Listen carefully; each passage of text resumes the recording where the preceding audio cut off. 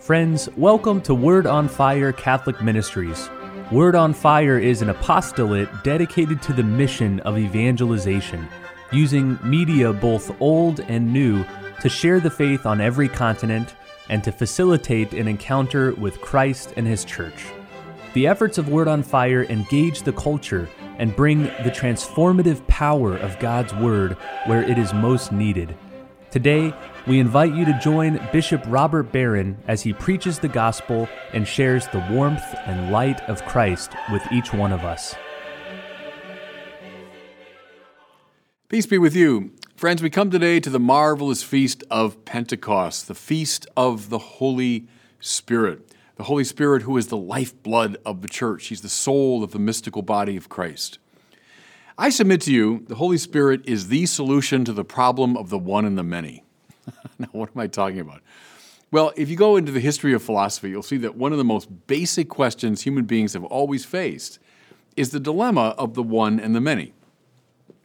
Unity and difference, unity and plurality. Which one has primacy? What's better, unity or differentiation? You'll see it now at almost every level of life and experience. Okay, that's philosophy, and we've never really solved it. Look at the various thinkers, and one will side more with unity, the other with diversity. How about today in our culture? There's no question about it. We are really into diversity in our culture, aren't we? We are acutely aware of the dangers of unity, that it's imperialistic, it's oppressive, etc., and we are really singing the praises of diversity. Well, okay, but welcome to the history of culture and philosophy. We always tend to oscillate back and forth between these two things.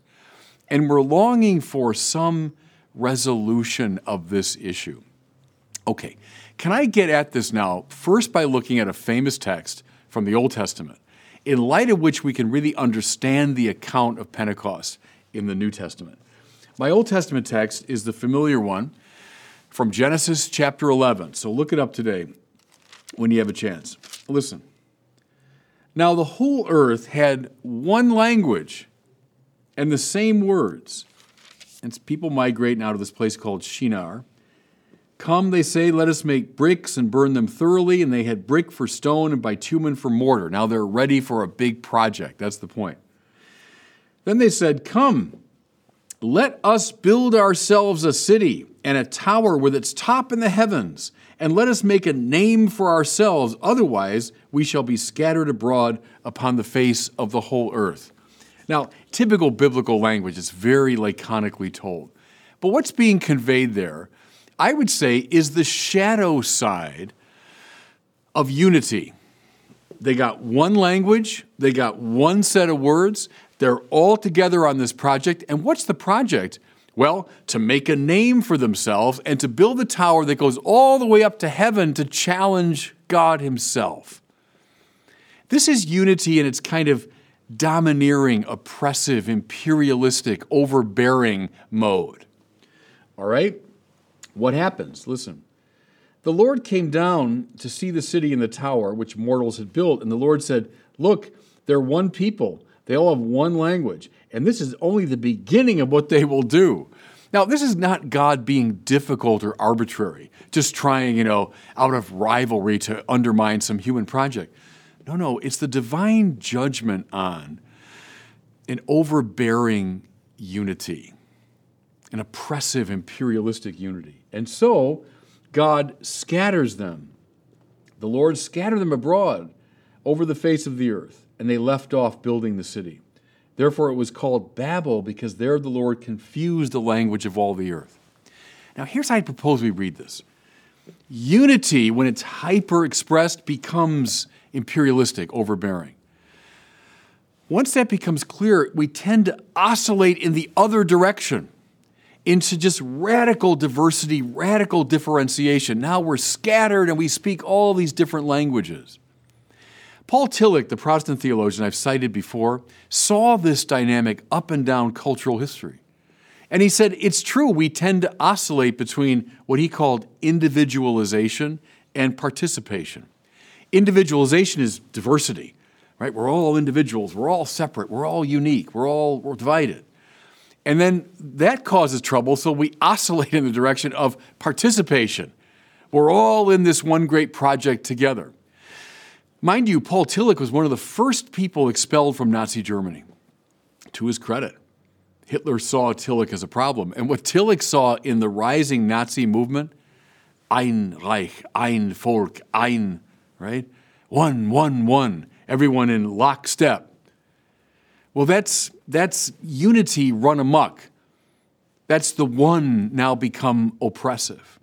Okay, so I think we can see the problem in the very beginning here, the problem of the one and the many, spiritually speaking. Okay, now go from one end of the Bible to the other. So we started back here. Now we're in the Acts of the Apostles, and the reading was describes the feast for today. Now listen to the dynamics of this. When the day of Pentecost had come, and they were all together in one place, suddenly from heaven there came a sound like the rush of a violent wind, shaking the house, and the tongues of fire appear. All of them were filled with the Holy Spirit and began to speak in other languages as the Spirit gave them ability. Now, diversity, yeah, they're speaking in a variety of languages. But under the influence of the one Spirit, and their purpose is a unified purpose. Listen now. There were devout Jews from every nation under heaven, and they were bewildered because each of them heard the apostles speaking in his own language. And they say, look, aren't all these men Galileans? How come we can hear them in our different languages? Then this, where are they from? We are Parthians, Medes, Elamites, residents of Mesopotamia, Judea, Cappadocia, Pontus, Asia, Phrygia, Pamphylia, Egypt, and the parts of Libya belonging to Cyrene, even visitors from Rome, both Jews and proselytes, Cretans and Arabs too.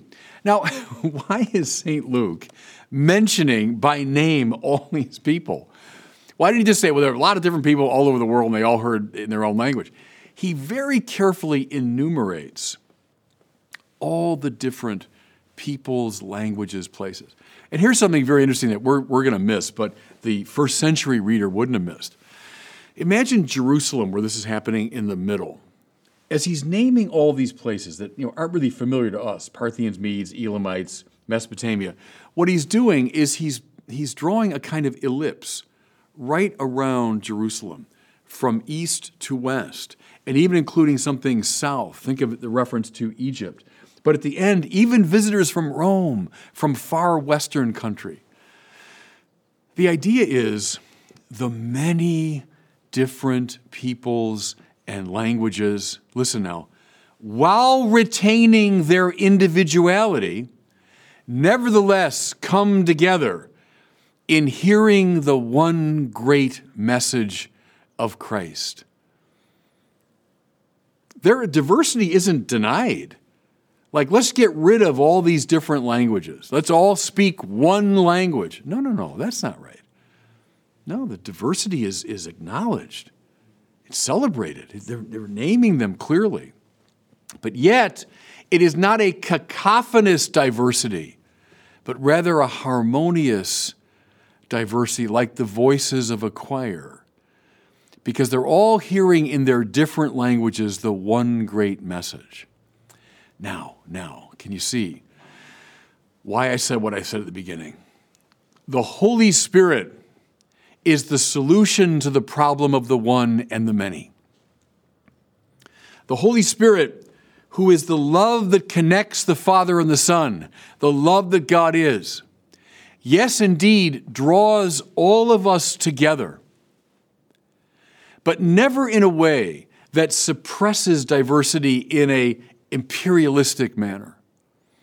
No. The many languages, the many nations, but now united in one great purpose. There's the solution.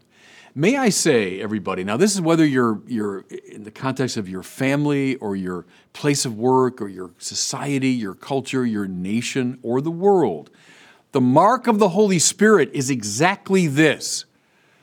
Not oppressive unity, not cacophonous diversity, but rather unity in diversity, diversity in unity, the many for the sake of the one for the sake of the many. That's the mark of the Holy Spirit. Remember, I've often said to you, Thomas Aquinas' definition of love. To love is to will the good of the other as other. Does love unite us? Yeah, that's the whole point. If I love you, I'm willing your good. I'm uniting myself to you. But listen, willing the good of the other as other. I'm not trying to draw you imperialistically into my way of thinking and being and doing in every detail. No, while respecting your otherness, I yet come close to you in unity. There's the mark of the Holy Spirit. There's the mark of the Holy Spirit. Watch as we oscillate, everybody, between excessive, oppressive unity and cacophonous diversity. That's when the Spirit's not operative. But when the many come together for the sake of unity, now we're looking at the Holy Spirit.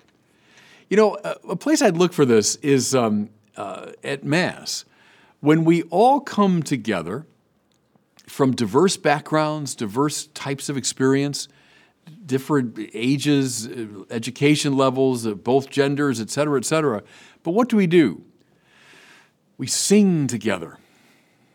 All in one monotonous voice? No, you got sopranos and basses and tenors, you got high voices, low voices, good voices, bad voices, smooth voices, rough voices, voices of children, voices of old people. Good. But all of us coming together in the unified praise of God. That's the work of the Holy Spirit.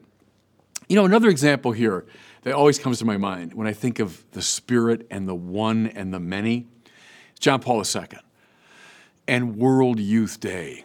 I had the privilege I've attended 3 World Youth Days now, and God, they're marvelous. And it's what John Paul had in mind. Young people coming together from all over the world, north and south, east and west, from cold climates and warm climates, from the developed world, from the developing world, and everything in between. And all the young people streaming to one place with the banners of their countries on display, singing the songs of their people. Good. He's not interested in suppressing diversity. He doesn't want a Tower of Babel with one language, just doing one thing in this oppressive way. No, he wants all this diversity to flourish and express itself. But how wonderful that all these different voices are singing the praise of Christ. They're all coming together for the unified purpose of undertaking the mission of the church. That's the mark of the Holy Spirit. Unity in diversity, diversity for the sake of unity. It's the stance of love, because the Holy Spirit is the love that connects the Father and the Son. So as I close, just think of this, everybody. As you analyze whatever it is, again, it's your family, your place of work, your culture, your country, look at it under this rubric. Look, we're all sinners, and so there's always going to be too much unity, too much diversity. But what's that wonderful tensive place of balance where we find the love that the Holy Spirit is? That's what we ought to be focused upon and shooting for. And God bless you. Thank you for listening to this week's homily from Bishop Robert Barron. For more resources from Bishop Barron, please visit wordonfire.org.